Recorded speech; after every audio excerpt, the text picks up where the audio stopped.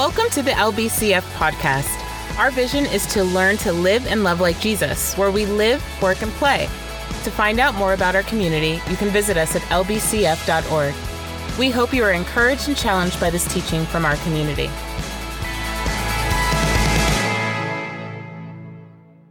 I almost feel like I could sit before you right now and just say that, like, I ditto everything that Mary said this morning and be done. Because I feel like every morning Mary brings it, and she brings the love of God in such a way and communicates it in such a way that we are able to experience the fullness and the goodness of it.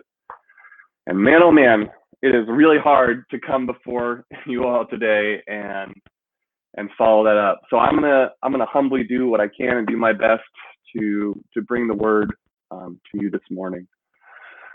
Good morning, LBCF. Welcome. If you are new or visiting, welcome. Thank you for being here. And we invite you to connect with us through the Connect card on our website, or reach out to us through any of the phone numbers or emails that are going to be communicated throughout this entire gathering. I'm just so thankful that we're here together again, and I'm humbled, I'm honored. I consider it an absolute privilege to be able to come before you today and just share from Scripture and share from my heart. But I consider it an even greater honor to be able to do that as a member and as one part of a teaching team with the other members like Barb Sanofsky, J.C. Anderson, Alvia Lee, Steve Thomas, Matt Cullen, Ryan Longmaker. Like, these are all just powerhouse people, and I feel grateful. And so this week I have the task, I have the honor really to be able to continue in the book of Timothy and continue on in the knowledge and the message that we were brought last week with Alvia, where he so eloquently talked to us and communicated the nature of the true gospel and the sufficiency for all people. And I loved the way that he framed it. I loved the way that he talked about, and challenged us with this question of how deep, how wide, how high is the love of Christ. And that we were asked and invited into pondering that and the sufficiency of the gospel and whether or not it is sufficient to cover all. And this week, I just really wanted to focus in on the nature of what the gospel is and the nature of who God is. And so I found that Timothy was a really fascinating book because the entire book is bracketed by two ends, right? Book ends, where the whole front of the book talks about false gospel and false doctrine, and the whole back half of the book talks about false gospel and false doctrine, but everything in the middle is structured around organization. And if you know anything about Scripture and the way that things are written, you understand that when things are repeated or when things are bracketed, it is essentially speaking to the most paramount or tantamount truth that the book or the Scripture is trying to get to. And so I felt that it was necessary to come before you, and I really felt the Holy Spirit moving me in, leading you into this exploration or understanding of what the true gospel is. Last week, we established that it is sufficient. And this week, I really want to explore what is it. And so today, I really want to frame it around a question that I want to pose to us as a church community, and I want to pose to you as individuals. And really, the question is kind of a statement, but we can frame it in certain ways. And I will admit, I kind of just tweaked it a little bit after hearing Jason leading us in worship this morning. And so the focus of today is what a church believes, or to put it in the words of Jason's song this morning that he led us in, what a church's heart adores will shape how it lives. And so what a person believes, or what a person's heart adores, will shape how they live. And so this is really, as we get into it, this is really just an exploration of what do we adore as a church? What do we adore as an individual? And so if you think about it, what our heart adores and what we believe to be true is essentially a conversation of discontentment versus contentment. Are we discontented or are we contented? And so I want to explore the specific chapter that we're going to be looking at today and sort of set the stage for today's message.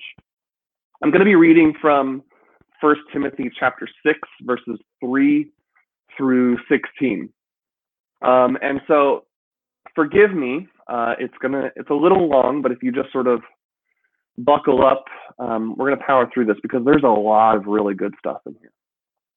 So, starting with verse 3, Paul's writing to Timothy to encourage him and to contrast the nature of what is happening in terms of false gospel in the church of Ephesus, and then he also goes to encourage him. So he starts with verse 3. If anyone teaches a different doctrine and does not agree with the sound words of our Lord Jesus Christ and the teaching that accords with godliness, he is puffed up with conceit and understands nothing.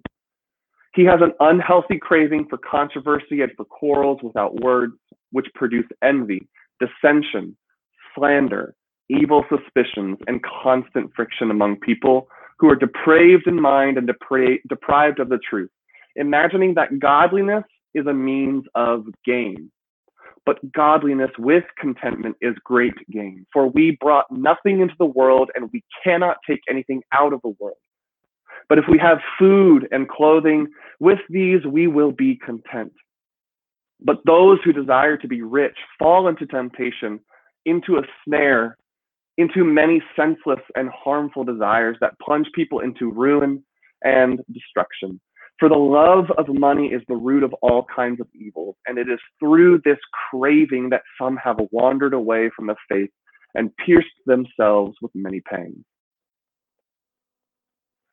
Verse 11 goes on to say, but as for you, O man of God, flee these things, pursue righteousness, godliness, faith, love, steadfastness, gentleness. Fight the good fight of the faith. Take hold of the eternal life to which you were called and about which you made the good confession in the presence of many witnesses. I charge you in the presence of God, who gives life to all things, and of Christ Jesus, who is in his testimony before Pontius Pilate made the good confession, to keep the commandment unstained and free from reproach until the appearing of our Lord Jesus Christ, which he will display at the proper time.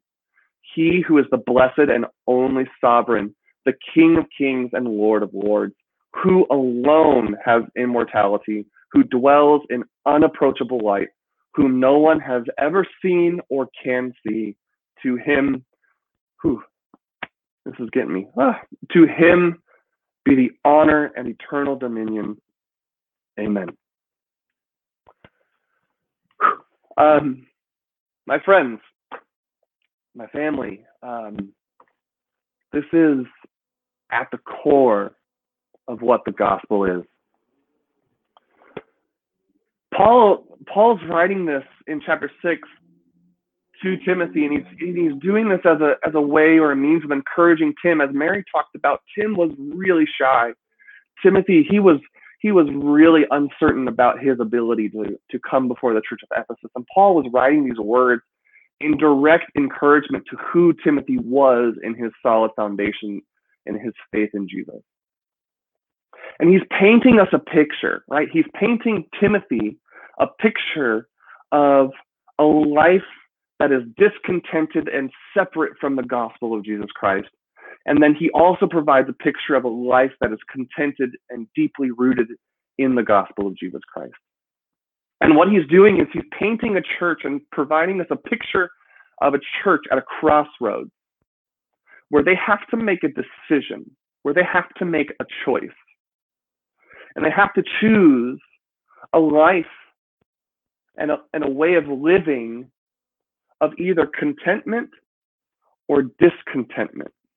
And so what I want to do today is I want to provide and sort of expand upon this image a little bit more. I want to extrapolate or explore these two opposites of a picture that Paul is painting for us in the way that he describes the church and the way that he describes Timothy. And ultimately, these two choices boil down to contentment and discontentment. So option one that I want to focus on, option one or choice number one, is a life that is lived out of a false gospel. Because the scripture is showing us the opposite or the contrast of a false gospel and a true gospel. And verses 3 through 10, I think, are very clear about the life that one lives when it is derived from the false gospel, right? He talks about being puffed up with conceit and that you understand nothing. He talks about an unhealthy craving for controversy. And so as we were to explore these passages and these verses, I think that there are some fundamental characteristics that you can really get into as the foundation of what a life of discontentment is. And that when we, believing in a false gospel, are driven into a life of discontentment that is essentially characterized by the following things, right? Conceit. That if we are in a life of a false gospel and a life of discontentment, it tends to be centered around me, right? What do I have, right? Conceit is typically born out of this desire to not display Christ, but to display oneself as the central character of a story, right? Another characteristic of a discontented life is typically at the center of this conceit.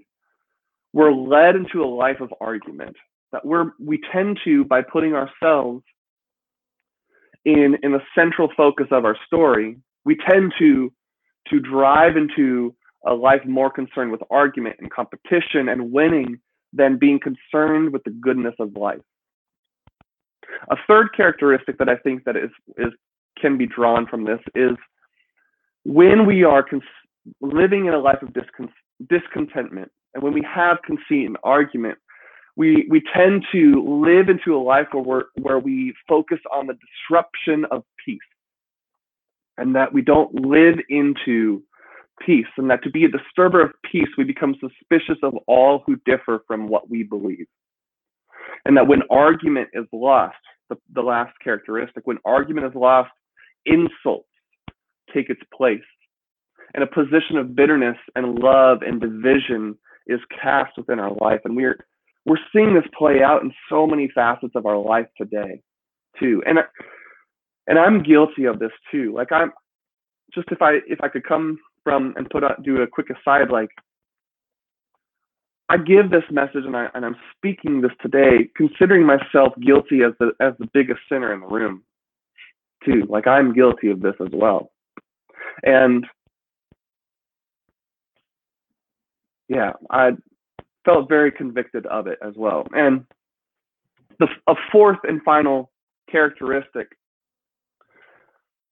that I think that Paul is getting into is greed.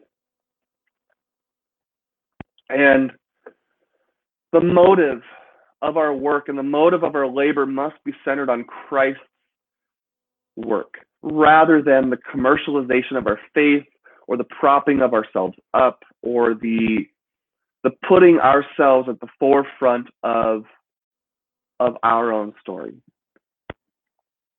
And so I think these are often qualities and characteristics that stem out of this life of discontentment. And this discontentment is all deeply rooted and born out of a false gospel that teaches that Christ died to give us what we think we deserve, right? That Christ died to give us the things or the desires of our hearts, and that Christ died to make us prosperous, and Christ died to give us health and wealth, and that this false gospel defined out of discontentment is really rooted in this notion that Christ died so that we could be happy, or that we could be free from pain, or be free from suffering, or be free from hurt, or be free from oppression, or be free from being poor or discontented.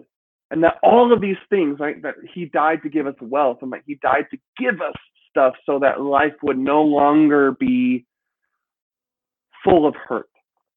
This is the root of what the false gospel is. Right? False gospels, there are all sorts of interpretations of a false gospel, but I think one of the overarching characteristics that define all these false gospels is, in fact, this sense of discontentedness that typically drives a narrative or a story forward, that we are at the center of our own story, and that we are the main character of our own story, and that God is the vending machine, the gumball dispenser God that we so often associate him with.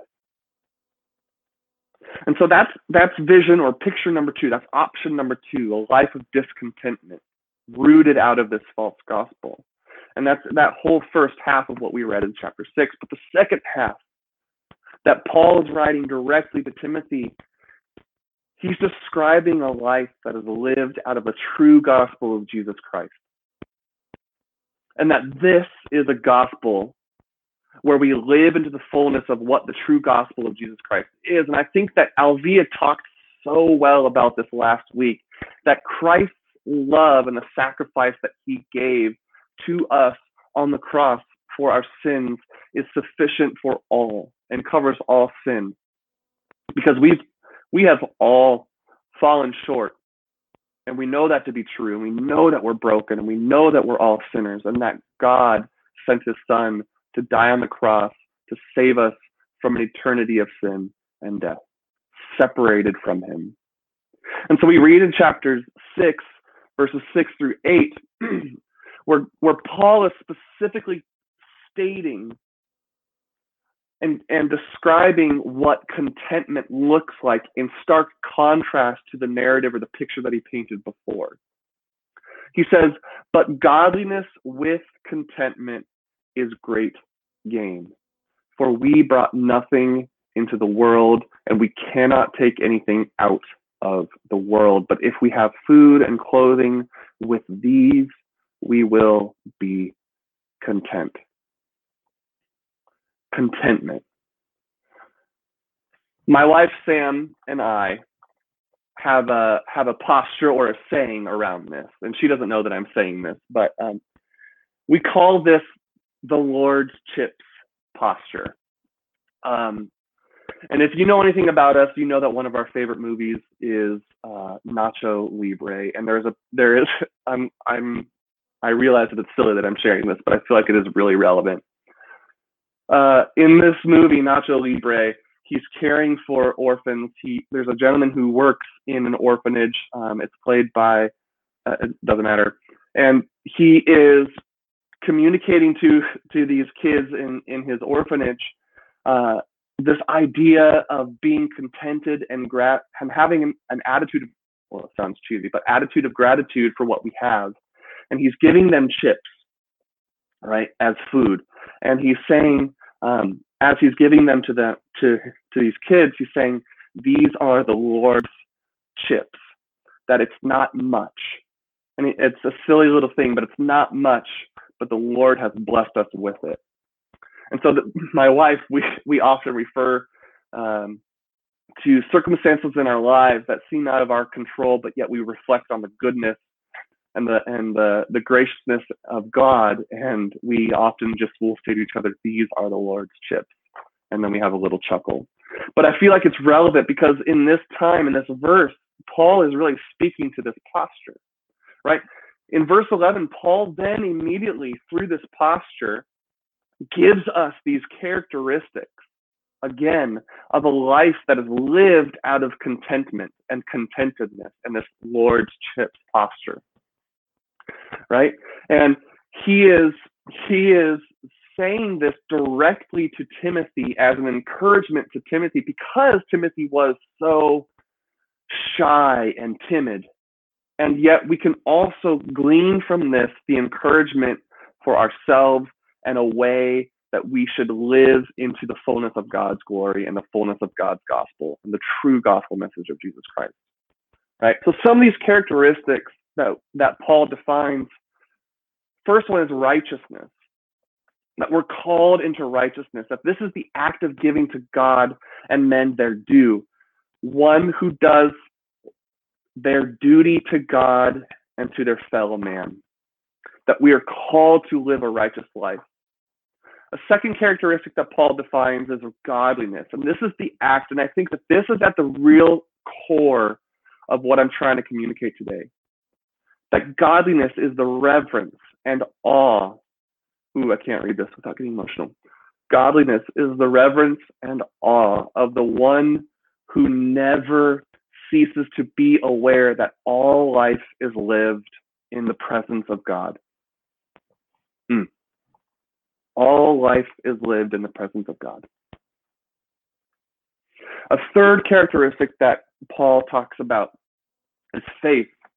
And this isn't just the faith that we're asked to just have faith, step out on a ledge and trust that something will be there for you. No, this is a much deeper faith. That faith, and this sense of faith, is a sense of loyalty and a fidelity and consistency in doing what one says they will do. That we are called to act a life of faith and live into a life of faith in which we are consistent with what our word is. The fourth characteristic that I think Paul describes is love. And this is that agape love that Alvia talked about last week. And this is the type of love that is contingent upon nothing. And that it is freely given and is a characteristic, I think, that most clearly defines the character of God. The fifth characteristic that Paul is painting and describing for us in opposition to the characteristics of discontentment is patience. This is an adherence to God's timing rather than our own. It is a victorious endurance that demonstrates unwavering constancy to faith, that previous characteristic, in spite of adversity and suffering. That we're called to be patient. And then the last characteristic that I think Paul is describing is gentleness. And this is one of the only qualities throughout Scripture that Christ attributes to himself, which I think is really important. He does it in Matthew 11:29, and Christ is attributing this quality to himself because in gentleness, right, we are allowed to rest in him and encourage and strengthen others. And so if you read and look through these characteristics, righteousness, godliness, faith, love, patience, gentleness, they sound familiar. They are the fruits of the Spirit. That these fruits of the Spirit are born out of a life lived in the gospel of Jesus Christ. And if you know anything about fruit, right? Fruit, we can only receive the fruit from the tree, right? The tree grows it, and we receive the fruit, that it is given to us freely. And that these characteristics, these words written by Paul as a direct encouragement to who Timothy was and what Timothy was doing in standing in direct contrast to the false gospel, that we are receiving the fruits of the Spirit, that these characteristics are things given to us when we allow ourselves to live into the fullness of the gospel message that is Jesus Christ. And that we can't achieve these by ourselves, and we can only embody these attributes when we simply dwell in the fullness and mystery that is God through an intimate relationship with Christ Jesus. Skye Jethani, the author, he's an author and a biblical scholar, and he wrote a book simply and aptly called With. And he describes this notion and this belief as a life with God posture. It's another way of saying these are the Lord's chips, right? That life with God. The life with God posture is predicated on the view that relationship is at the core of the cosmos. God the Father with the Son, with God the Son, with God the Holy Spirit. And so we should not be surprised to discover that when God desired to restore his broken relationship with people, he sent his Son to dwell with us. His plan to restore his creation was not to send a list of rules and rituals to follow, nor was it the implementation of useful principles. That this is a life of a with God posture. That we are called into a life of the true gospel that bears contentment and the fruits of the Spirit that are righteousness, godliness, faith, love, patience, and gentleness. And so the question we really come down to is, how do we do this? How do we live in this? How do we dwell with God? How do we move from a life of discontentment into a life of contentment? How do we choose between these two and move from one to the other? And how do we make it happen? And the answer is nothing. We don't have to do anything. That the work and the gift has already been given. That we do nothing to earn the gift that is the true gospel of Jesus Christ. And that we receive everything by being in relationship with the God of all creation, with Jesus Christ, with the Holy Spirit. And that is the utter beauty and the joyful news of the gospel message of Jesus Christ. We don't live the gospel. We don't do the gospel. We receive the gospel. And so in talking with this, Barb challenged me. She challenged me with this question of how do we receive something? And this notion that we can't receive something unless we're willing and open to receiving it. And so again, I bring it back to these are the Lord's chips. We have to be open. We have to have a mind and a heart posture of openness.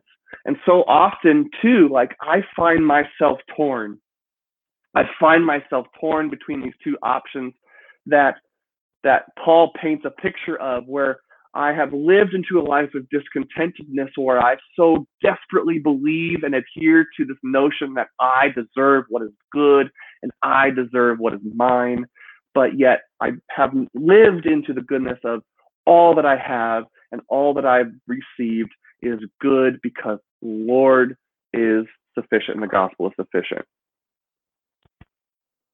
One example real quick I can tell you this week, and of course of all weeks that happened this week, I had a job interview. I interviewed for an assistant principal position. For those of you who don't know, I'm a teacher and I'm trying to become an admin at a school. And I interviewed for an assistant principal position. And I didn't get it. And at the core, like deep within me, I was so broken and so upset and so discontented. And I had a moment where my mind reframed it, and I just was like, but God, you are so good. And I veer into that life of discontentment, and yet the thing that pulls me out of that is dwelling in the goodness of God and receiving the gospel message that is Jesus Christ. And that this is not something that we do, and we are not asked by God to bring something to him in return for the receiving of these things, but yet we only are asked. There's no action that we have to do to receive it. The only action that we do is to bring ourselves to God. I love the words that William Barclay spoke. and wrote to describe this. And he says, two things alone man can take to God. He can and must take himself. He can and must take that relationship with God into which he has entered in the days of his life. We have seen that the secret of happiness lies in personal relationships, and the greatest of all personal relationships is the relationship to God.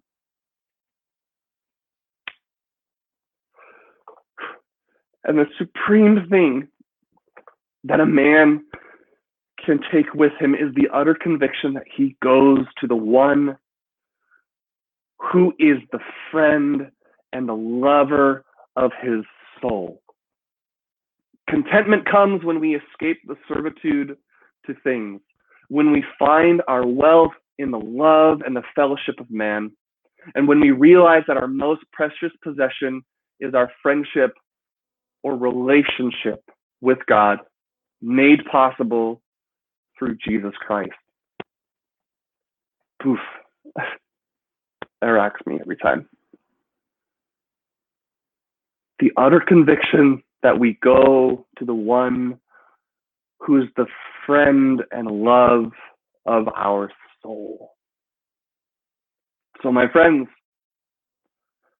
LBCF, I leave you today with the same statement that we started with, but I'm going to take it one step further.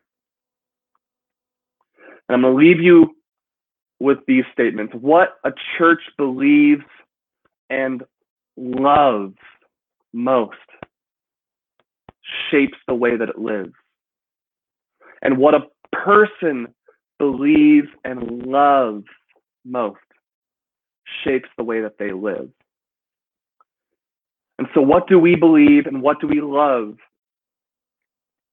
Do we love a false gospel in which we love ourselves and believe that Christ died on the cross so we could be free from pain, suffering, and have a happy life full of nice things, and ultimately leading to a life of discontentment, full of conceit, argument, disruption, and greed? Or do we believe in the true gospel? Do we love the true gospel? And do we love that the God of all creation and believe that in his righteous sovereignty, he freely gave of himself and sent his son, who was fully God and fully man, to dwell among us and to die on the cross for us, to set us free from an eternity of sin and death? And that this sacrifice, this gospel news, is true and sufficient for all to come to the table and be contented in the goodness of the Lord of Lords. So to each and every one of you, I end with this. What do you believe and love? What does your heart adore? Let's pray.